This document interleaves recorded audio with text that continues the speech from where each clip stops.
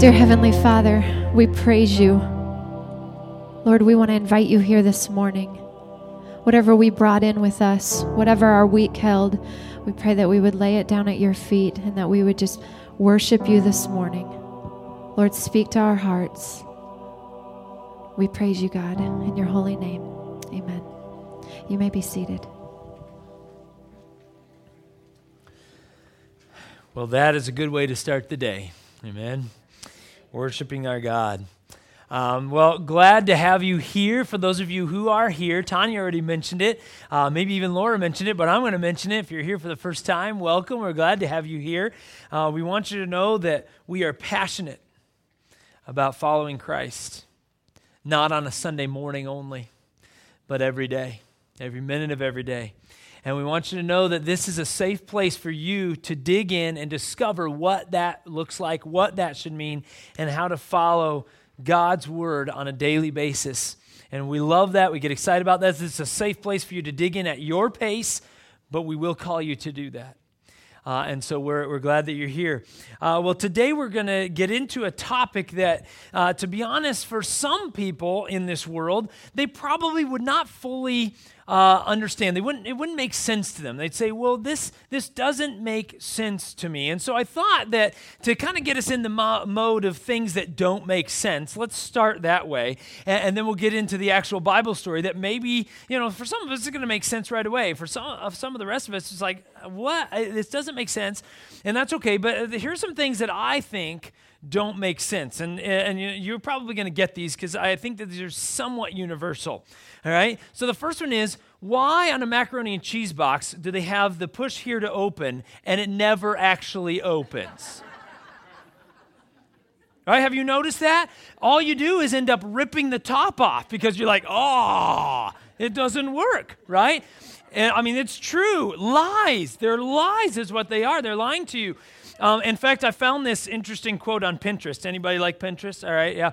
And this, so you think you're tough? Let's see you open a box of mac and cheese using the press here tab. Then I'll be impressed. I'm like, that is perfect. That's so right on because you can't. It's not going to happen. All right. Or maybe this one. I've mentioned this. Why do we press the buttons harder? Right? You've done it. You've done it. That's why you're laughing. You're just like, yeah. And I don't know about you, but I actually pick it up off the couch because it's too much work to normally do that. But I pick it up and I point it at the TV and I press. And I'm like, come on. I know it's got to work. No, the battery's dead, dummy, But we do it anyway, right? We press them harder. Why do we do that? It's just one of those things. Or have you ever thought about this? Why do we call this a W when it's two V's that are put together? I thought that was a good question. I hadn't thought about that before, but I thought it was a good question. It's like, man, I need to use that one. And this is really my favorite one and definitely makes sense to me. You guys know this about me, right? Why do they call this the fun size? When was less candy fun? I don't know about you, but that's the dumbest thing I've ever heard. That's them trying to sell you something that I would rather have the bigger one. Anyway, things that don't make sense, right? Things just don't make sense. Well, today we're going to continue our series at the movies, and we're going to dig in with our next movie, and the next movie is Saving Private Ryan. And so if you've seen this movie or if you haven't seen this movie, let me just kind of give you a quick synopsis of what it's about. It's a World War II movie set in World War II.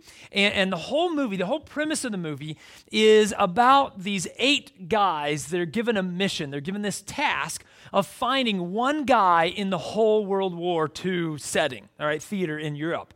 And the guy that they're trying to save parachuted in behind enemy lines. And so these 8 guys are given this mission to go find Private James Ryan and pull him out of the war. And the reason they do that, the whole context is that he is one of 4 brothers.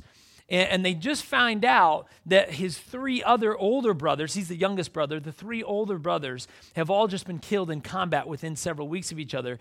And the mother's going to get all 3 letters on the same day. Yeah. And so they have to send these guys in. They're like, in the War Department, they'd sit there and just type these letters by the thousands to send to people. Okay? A horrific thing that we don't like to talk about, right, with war. And so they send these 8 guys in because they're like, you're going to go in, you're going to find James Ryan, you're going to pull him out of the war. You're going to save him because we need to send him home. We need to give him, safety. And so this movie's all about these 8 guys that are sent in to save this one guy. Well, I'm going to come back to that in a little bit. We'll see a clip a little bit later, and so you'll understand why this movie has been picked. But today we're going to get into a story that maybe doesn't make sense to some people. Some of you are like, I get it. And some of you are going to be like, no, I don't get it. It doesn't make sense. And that's okay. We're going to be in different places, and that's all right. But today's story is actually a story that Jesus himself told. It's literally straight from the words of Jesus. It's a story that he told. It's called a parable. And a parable is just a simple, fancy word that means short story with a point. That's what it is. When Jesus told a parable, and he told a lot of them, Jesus was a good storyteller. I don't know if you've ever dug into the Bible. If you haven't, you need to. But you dig into the Bible, Jesus tells stories like nobody else. And these parables, these short stories with a focused point, we're going to look at one of those today. And there's a reason why he tells this story. In fact, the first couple of verses that I'm going to read in Luke chapter 15, the first 2 verses, they're not the story. They just give the context of why Jesus tells the story, right? Because if I just jump in and start telling a story, you're kind of wondering, well, why are we talking about this? Well, so we need the context. Why does Jesus tell the story? Well, I'm going to give you the context. We're going to read the first 2 verses, then we'll read the parable. All right? Luke chapter 15, verses 1 through 2. Some tax collectors and other notorious, that's famous, sinners often came to listen to Jesus teach. This made the Pharisees and teachers of religious law complain that he was associating with such sinful people, even eating with them. That's the context, all right? So what's going on is Jesus has been hearing this complaining, this grumbling, this gossip against him. This group of people called the Pharisees and this other group of people, the religious teachers in the synagogues, in the temple, they're talking bad about Jesus. That's essentially what's going on. They're gossiping, they're hating on Jesus, and the reason they don't trust him, the reason they hate him is because they look out at all the people kind of hanging out with Jesus, and you know what they see? They see a bunch of tax collectors, and they see sinners. Oh my. Right? That's what they see. They see all these people that are tax collectors and sinners. And so these Pharisees and the religious elites, who are these people? Well, the Pharisees, okay, we need to know this is really important. The Pharisees are the type of people that they put all of their hope and their trust and their stock in following the law of God to the letter. I mean, we're going to do it perfectly. We're going to wash our hands 12 times to make sure we're ritually clean before we enter this. And then we're going to do this 12 times, and we're going to do this. And we never mess up. We never make a mistake. And if we do, we make sure we make the sacrifice immediately so that we're cleansed, we're good. And they lived in this bubble. And they certainly did not associate with tax collectors or sinners. They certainly didn't eat with them. Not even the fun-sized candy. They didn't eat with them. They didn't associate with them. We definitely don't talk to them, and we don't look at them. But Jesus, not only does he teach with them, but they see him hanging out with them. He sees that he's talking to them, that he notices them, that he's eating with them. And it drives them crazy. They hate Jesus because of it. They hate the others even more because of it. Because they're like, Jesus, they're getting Jesus' attention and not ours, and we're the ones following you. We're trying to follow the law of God perfectly. And so they're upset. They're jealous. And so these religious teachers, they're in kind of that same boat. They know the Bible backwards and forwards, and they're jealous of who Jesus is, and so they hate him. But why did they hate him so much? Well, the tax collectors, they're lumped in with this other group, the sinners, right? Did you notice that? Some tax collectors and notorious, well-known, everybody knows they're a sinner, right? Tax collectors and notorious sinners were put in the same group together. Well, that's about as bad as it gets back in this day. Because tax collectors in Jesus' day, they were hated more than just about anybody. They were hated more than just about anybody. And there's 2 reasons for that. One, they collected money on behalf of the Roman Empire. And any Israelite worth his salt hates the Roman Empire. Because the Roman Empire controls them, they conquered them, and they're forcing them to live a certain way. Right? In a certain manner. And so anybody who collects money for the hated Roman Empire, well, we're going to hate you too. And so the tax collectors were hated for collecting money for the Romans. The second reason, though, they're hated is maybe even a deeper issue. And this is that the tax collectors were well known. In fact, it was pretty much a given that they were greedy and they were dishonest. In fact, that's probably why they became tax collectors. And this is what they would do. The tax collectors would not only collect the money that the Romans required them to collect and send to the Roman Empire, to the authorities that be, but they would collect extra on top of what the Romans asked them to do. And you know where that money went, right? Right? It went to help the poor. No, it didn't. It went to pad their pockets. And the people knew that. The people knew the tax collectors were getting rich off of their money. They were skimming off the top. And so they hate the tax collectors, and the tax collectors and sinners are thrown in the same boat together in this. And so this is why Jesus has to tell this story. Because Jesus says, oh no, you don't. You're not going to have this attitude. I know what you're saying. And by the way, Jesus didn't have to hear what they were saying. He already knew because he's Jesus. He's God. But just so you know, you can't do anything without God knowing. Did you know that? Right? It's kind of like your mother, right? But even more, right? It's like they have eyes on every side of the head, and you're like, how did you know that? You know, my kids have said that. How do you know? Trust us, we know, right? God is like that times a billion, right? He knows. And so he knows he has to deal with this sin issue in their heart. They've got pride. They think that they're better than these sinners. They think that they're better than the tax collectors. And they hate Jesus for it, and they hate these people because. And so Jesus is going to deal with this in a great way by telling them a story. Maybe it came across harsher. Maybe it came across less harsh. I don't know, but it's a good story. So listen to what Jesus says. Luke chapter 15, starting with verse 3. So Jesus told them this story. If a man has 100 sheep and one of them gets lost, what will he do? Won't he leave the 99 others in the wilderness and go to search for the one that is lost until he finds it? And when he has found it, he will joyfully carry it home on his shoulders. When he arrives, he will call together his friends and neighbors, saying, "Rejoice with me, because I have found my lost sheep." In the same way, there is more joy in heaven over one lost sinner who repents and returns to God than over 99 others who are righteous and haven't strayed away. Now, this story, it's a powerful one because it communicates several things. It communicates a couple of things about God, and it communicates a couple of things about you and I, right? There's a couple of things about God, and there's a couple of things about you and I that we need to get from this story. The first thing that we need to understand, and we learn, and we probably get this, is it tells us how much God loves us. You notice that in there? This demonstrates how much Jesus is trying to communicate to the Pharisees, to the religious elites. He's trying to communicate to the notorious sinners, to the tax collectors, to the homeless, to the one who's living in the biggest house in the town. He's communicating this to every person, that how much he loves you. How much he loves you. And he's saying, if you have 99 sheep, right? Actually, you have 100 sheep, right? And you have 99 that they're hanging out in the wilderness with the shepherd. But then all of a sudden, the shepherd realizes there's one that's lost. There's one that's not here. He's not with us. Okay? And by the way, whenever the Bible talks about sheep, not every time, but most of the time, and this one's included, it means people. Yeah, you and I, we get to be sheep. Woohoo! Right? Fantastic. Right? But that's what the Bible uses. The Bible describes us, and he uses sheep as kind of the analogy. And so this is people.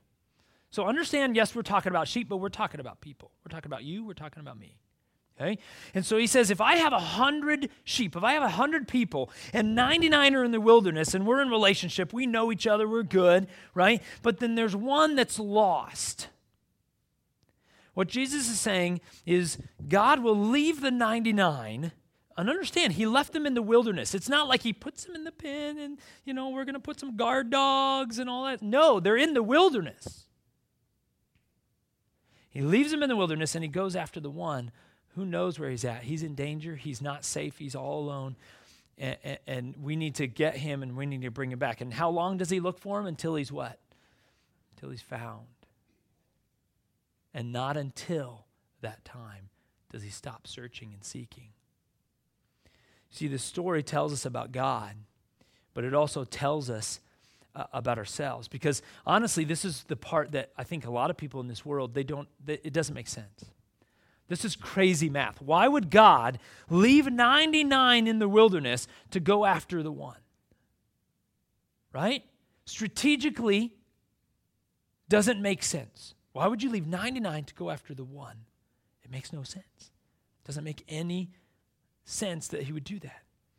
But the truth is, God knows something about us, and we know something about us. We don't always admit this about ourselves, but we are prone to wander, aren't we? It's not a mistake that God calls us sheep in the Bible. Because we are prone to wander, aren't we? We are prone to get into our day or get into our career or get into our life, and we forget our purpose on this planet. I know I do, and I'm a pastor. Like, I'm supposed to have this down. And I forget it sometimes. And we are prone to wander. We tend to get off track, don't we? We get off the path. And some of us, let's be honest, some of us in here, we've never actually gotten on track. We've never actually we've never actually gained that relationship, that access to God through Jesus, because we've never given our life to him. But we are prone to be lost, to wander. And it might seem like crazy math to us. It might seem like crazy math, but let me just put it this way. Because some of us in here were like, this is crazy math. And some of us in here were like, no, we get it. God should do that. Like, his love is huge. We should do that. But regardless of where we're at, let me just tell you something that's true. Okay? The people in this world who think this is crazy math, that God would leave 99 to go after the one, my guess is that they don't think it's crazy math when they're the one who's lost. Am I right? When it's your child who's lost, it's probably not crazy math. Am I right?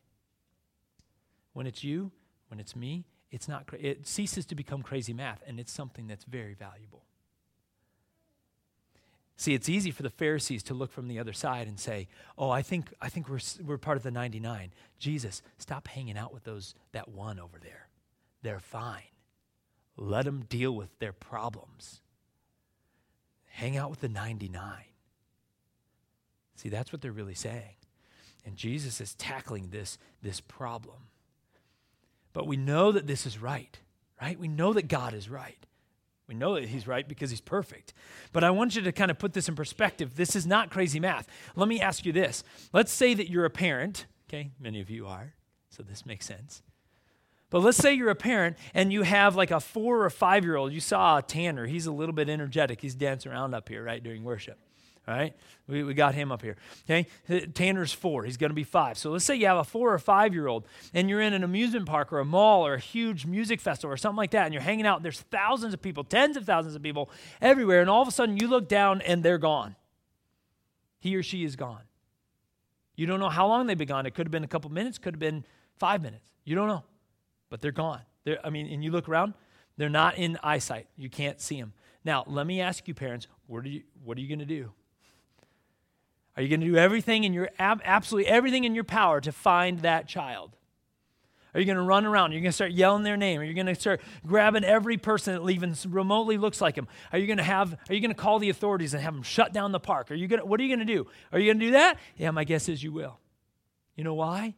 Because that one that's lost is important, and they're in danger, and they may not be safe, and you know that you're not going to rest until that little one is what? Safe in your arms. Am I right? And this is exactly how God is. It's exactly how God is. He's going to go after the one because that one is lost. This is exactly how God does it. And so I think we need to understand that we can't get stuck on the whole fact that God is leaving the 99. I don't know about you, but he's leaving the 99 in the wilderness. And sometimes we kind of get lost on that. We get stuck on that. We're like, oh, he leaves the 99? Like something could happen. Yeah, something. In fact, it does. The Bible says in this life you will have trouble. Guess what? It's going to happen. He leaves the 99 in the wilderness, and sometimes we get stuck on that. But I think we need to think about it a little bit differently. We need to think about it in this way. It doesn't matter if it's one of the 99 or whether it's the one who lost or whether it's another 100 sheep somewhere else or whether it doesn't matter. God is going to do this for every single one of them if they're lost. Does that make sense? So on this day, particular day, you might be one of the 99. You're good with Jesus. You've been walking with Jesus. Your relationship's good. You haven't strayed from the path. Good for you. And Jesus is going after the lost, and we need to be a part of that. But then who knows if down the road is you're not the one that's lost, and you need that. You want Jesus to come after you as well. See, we get stuck on the 99, but God says, I'm going to do this for you. I'm going to do this for the 99. I'm going to do this for the one. I'm going to do this for everybody I can. In fact, 2 Peter 3:9 tells us, so Peter's writing, and he's addressing this question. They ask him, hey, Peter, why hasn't Jesus returned the second time? Like, he promised he's going to come back. It's been a while. Can you imagine? That was like way back then. We're now 2,000 years later. They didn't understand how long that was going to be, I don't think. But they're asking him, like, why hasn't Jesus come back already? Like, is he just taking a long time? Is it traffic? Right? And so Peter has to address this question, right? And this is what he says. Listen to what he says, 2 Peter 3:9. He says, the Lord isn't really being slow about his promise, as some people think. No, he's being patient for your sake. He does not want anyone to be what? To be destroyed. But he wants everyone to repent. Now, we don't use that word often in our culture, repent. I have a reason, I think, why we don't. It's because we don't like the word and we don't want to do it. But the word repent means literally to turn away from your sin. To turn away from whatever your lifestyle is. To turn away, to do a 180, to do an about face, and I'm going this way because of my sin. I'm going away from God, and I'm going to turn from my sin, and I'm going to go to God. That's what repent means. And God desires that every person repent. That's his desire. That's what he wants. So this story tells us how much God loves us and that we're prone to wander, but it tells us something else. It tells us what we're supposed to be about.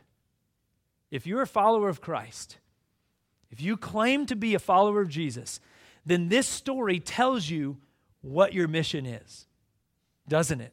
It tells you what your mission is. In fact, Jesus tells us what his mission is, which tells us what our mission is. Luke chapter 19, verse 10. Jesus' words, he says, the Son of Man, that's Jesus, Jesus came to seek and save those who are lost. If Jesus is willing to leave the 99, and by the way, this is actually, the 99 probably represents like your family and your best friends and all kind of stuff. I'm not saying you leave them like you never see them again. Laura, love you, see you later. I just realized I got to go. No. I'm not saying you just, you're gone, leave them in the dust. No. But it does mean that if you only spend time with the 99, the ones who are safe in the shepherd's arms, you've missed a huge piece of your mission. Because a lot of you, no, all of you, know people in your life who are lost. They don't have Jesus. And my question to you is, what are you doing about that? Are you okay that they spend eternity apart from Jesus, apart from the shepherd? Are you? Are you cool with that? You're just like, man, that's going to stink for them for eternity. Really? We got to be about our mission, the same mission that Jesus is. Now going back to the movie. In Saving Private Ryan, as I said, the whole movie is about these 8 guys that are going after this one man, Private Ryan, James Ryan. And as you might imagine, a lot of the movie, there are parts of the movie, and I'm going to show you a clip in just a minute. Don't worry, I know it's a war movie. It's not going to be violent. But the soldiers are just talking, and throughout the movie, they wrestle with the value and the smartness and the sense of risking their 8 lives to save James Ryan. You can understand how that would be an important question for them, right? What is the sense in the 8 of us going after one guy? risking all of our lives to save the one. Right? They wrestle with this in the movie. And in this scene that I'm going to show you in just a minute, one of the privates, Private Reiben, he asks his captain this. He basically says, he's questioning the value of the mission. He's questioning the fact of what he's doing and that it doesn't make sense. And then he brings up this and he says to his captain, "Captain, don't you ever grumble or complain or gripe about things like this stupid mission," in other words, is what he's saying. And his captain, he has a funny way to do it. You'll see that. He has a funny way to respond to him. He keeps it lighthearted, but he reminds this private and he reminds the other guys in his company of why their mission matters and what he's willing to do. Here's the clip. Take a look. You want to explain the math of this to me? I mean, where's the sense in risking the lives of the 8 of us to save one guy? Hey, so Captain, what about you? I mean, you don't gripe at all? I don't gripe to you, Reiben. I'm a captain.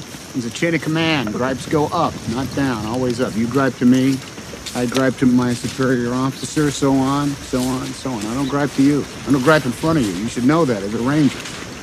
I'm sorry, sir, but let's say you weren't a captain, or maybe I was a major. What would you say then? Well, in that case, I say this is an excellent mission, sir, with an extremely valuable objective, sir. Worthy of my best efforts, sir. Moreover, I feel heartfelt sorrow for the mother of Private James Ryan, and I'm willing to lay down my life. You hear what he said at the very end?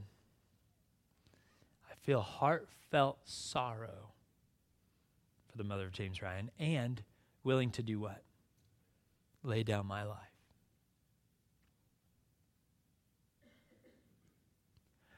Are you willing to lay down your life? Maybe even for somebody that you don't know. They make that point in the movie constantly. I don't know James Ryan. Even the captain says that at one point. He says, I don't know James Ryan. I don't know who this guy is. Are you willing to lay down your life as Jesus has for the lost? So how does this work? Just take a moment. This may not be comfortable for you, but just take a moment and I want you to look around the room. Try not to stare at anybody. I have to stare at you guys every Sunday, so just deal with it, right? Look around the room. Let me ask you this question. Do you see any empty chairs?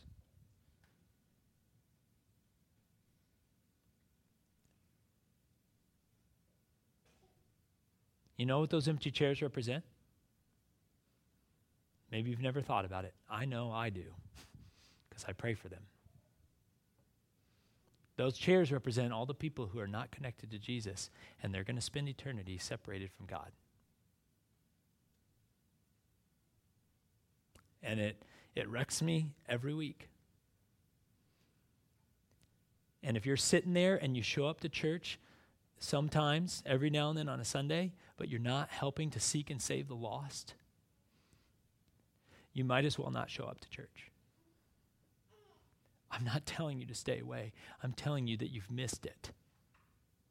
Showing up to church in the American form of Christianity is not what we do.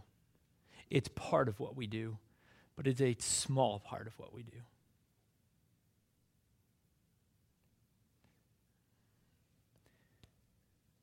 Most of us here are part of the 99. Most of us here are part of the 99. Most of us here have a relationship with Jesus, but some of us in here, honestly, we don't. Those of you who don't, you know who you are. I'm not calling you out because you're so terrible. No, I'm saying we want to hang out with you. We want to eat with you. We want to share with you. We want to talk to you. We love you, just like Jesus loves you. Maybe not quite as good because we're humans. I mess up too. You see that there's floor space here, right? There's chairs right across the hall that we can bring in. And I'm not saying coming to church is like the key, the answer. No, Jesus is the answer. We just have the answer. You understand? Northridge is not the answer. We have the answer. And my question to you is, what are you doing to bring people to Jesus? Because that is your mission. It really is. Some of you are skeptical. You say, no, it's not. That's yours. You're a pastor. Yeah, it is my mission. You're right. And it is also yours. And if it's just me, like in this area, and the few other pastors that are in this area, you know what's going to happen? We're going to fail miserably. Just so you know. Because God didn't give us just that mission to us. He gave it to all of us. Every person who accepts Jesus, it's their mission. What are we doing to save the lost? This is what God is talking about. Are you bringing it up? Are you inviting them to church? Are you opening the Bible in front of them? Right? I'm not saying like bash them over, right? And like the Pharisees and be like, hey, you need to eat with me because you're pretty messed up. So let's go, right? And let me just share with you. All right, let's get into it. Romans, no. But if you're just hanging out with them and you know them well and they know you well and you never give them the light of Christ and the love of Jesus, you never give them the opportunity. You never risk your reputation and offer to bring them to church. I'm not saying invite them to church. I mean, you go to their house and say, you can follow me there because I know it's weird. It's a village center. It's strange. I get it. And Pastor Brent's weird. So I should walk in with you. I mean, you should see this guy, right? I get it. Offer to have them follow you. Say, hey, I'll come pick you up. I'm not forcing, but I'm willing to do that. Do what you can to bring people to the saving grace and knowledge of Christ. Because that's your mission. It's my mission too. And to be honest, sometimes it is uncomfortable. You guys wouldn't believe that maybe about a pastor, but it's the truth. There's sometimes God has made it very clear I need to invite somebody to church and I don't want to. Because I'm like, I don't have the kind of relationship yet. I mean, I don't know how they're going to react. And God says, I know, just do it. But I still get scared. I get apprehensive. So I understand your feelings. Trust me, I do.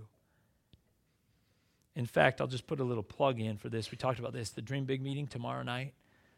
We are going to talk about budget. We're going to talk about numbers. We're going to talk a little bit about facilities. So if you're curious about that stuff, awesome. That's a meeting for you. But tomorrow at 7, we're going to talk about what we are about as a church. In this room. We'll be in this room at 7 o'clock. Please be here. We booked 2 rooms because last year it was packed. We didn't have enough space. That's a good thing. So make sure you're here tomorrow at 7. We're going to talk about some of this stuff. What God has been doing, what we get excited about God doing in the future. In a few minutes, just a moment or two, we're going to sing a new song that we've never sung at Northridge. My guess is probably a good portion of you have heard this song, have listened to this song, and know this song. What's interesting in this song is has a little bit of controversy around it. Welcome to Northridge. And the reason it has some controversy is because it has the word reckless in it. And you know what that word reckless is attached to? You guys have heard the song. Now you know what I'm talking about, don't you? And it's called the reckless love of God. It's calling the love of God reckless in a worship song. And there's a lot of controversy. I want to read just a portion of the chorus, okay? Just listen to these words. It says, oh, the overwhelming, never-ending, reckless love of God. It chases me down, fights till I'm found, leaves the 99. Now you know why we're singing it. I couldn't earn it, and I don't deserve it. Still, you give yourself away. That's some powerful stuff right there. So regardless of your controversy of what you've heard about it, we're going to sing this song. And the truth is, when you hear the word reckless love, right away, when I say the word reckless, just about any American right away is going to say negative.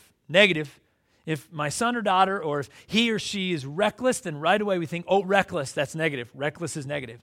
but that's not exactly what it has to mean. One of the synonyms for reckless, if you look it up, there's a lot of synonyms, but if there's one of the synonyms is audacious. Is one of the synonyms for reckless. Audacious. And audacious could be negative too, but audacious means bold action, great or bold risk, bold sacrifice. Like it's audacious, it's unbelievable. I can't believe how big it is. It's audacious. You get where we're going with this?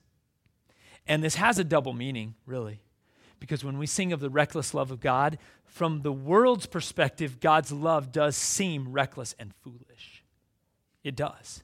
To a lot of people, they say it doesn't make sense. Strategically, it makes no sense.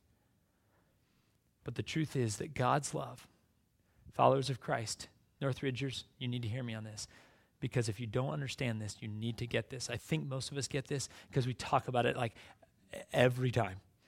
His love is overwhelming. It is extravagant. It is perfect. It cannot get bigger for you, for me, for every person on this planet. It is huge. It's extravagant. And that's what this song talks about.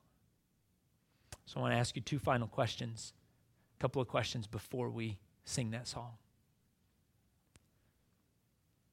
First question is the first one that every person on this planet has to deal with at some point.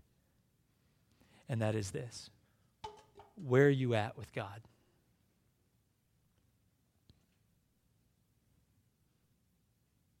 Where are you at? Honestly, I'm not saying what do you look like, what personality do you put out there. I'm saying where are you really at with God? Where's your relationship with Jesus? Do you have one? That's an important place to start. If you don't, my hope, my prayer is every single Sunday is that that's the day that you choose. Because until that time, you're lost. So you got to deal with that first. Where are you at? Are you one of the lost outside the protection of the shepherd, of Jesus? If you are, give your life to Christ. That's the first step. The second one, for the rest of us, if we have given our lives to Christ, if we are part of the 99, so to speak, if you are here, then my question to you is, who do you know in your life that is not connected to God, that is far from God? Who in your life is lost? Do you know why you know them? That's why. You thought it was because somebody connected you on Facebook. That's funny. That's hilarious that you think that. It's not. It's because they're lost. You know why you know those other people in your group, like a couple that maybe they're followers of Christ with you, but then you got the other 10 that they don't live for God at all? You know why they're in your group? Because they're lost. You know why you're there? Because you need to connect with them, seek and save the lost, just like Jesus says. Who do you know? Can I encourage you to do something? I don't care how you do this. Can I just encourage you to do something?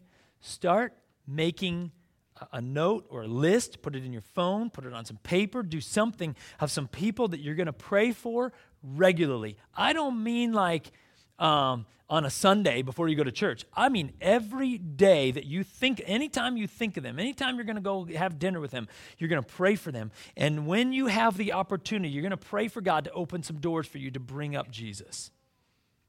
Or bring up inviting them to church, or whatever, however you want to do that. Are you willing to put down some people in your life? I know some of you are doing it right now. That's good. What are you going to put down? Who are you going to bring to Jesus? Because we need to be like Jesus and seek and save those who are lost. Remember the empty chairs. Whenever you guys see empty chairs in here, I want it to haunt you. It haunts me in a good way, not like a Casper the Friendly Ghost kind of way. It haunts me because I know that this is my mission. There are people who should be here that I could help to be here. There are people who I will never know that you guys can connect to Christ that I will not be able to. We need to work together to do it. Will you join me in bringing people and seeking and saving the lost? Because ultimately, out of everything else that we talk about at Northridge, that is the main point of who we are. why we're here. Let's pray.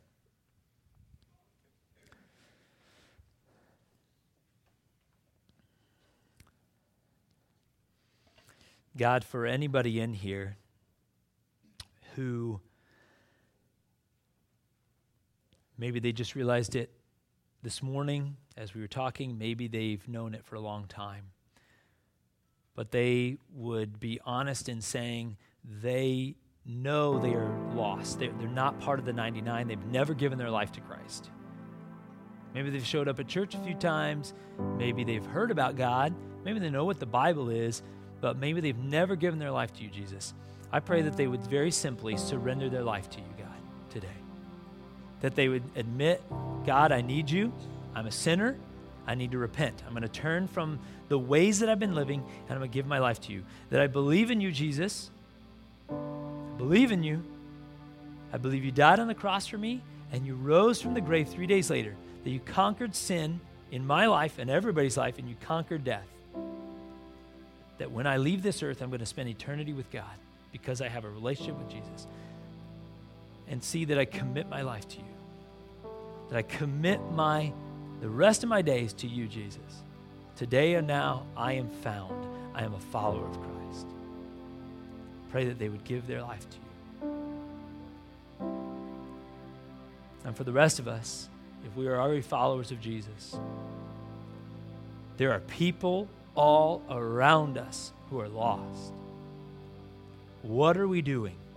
God, help us to wrestle with that question every day.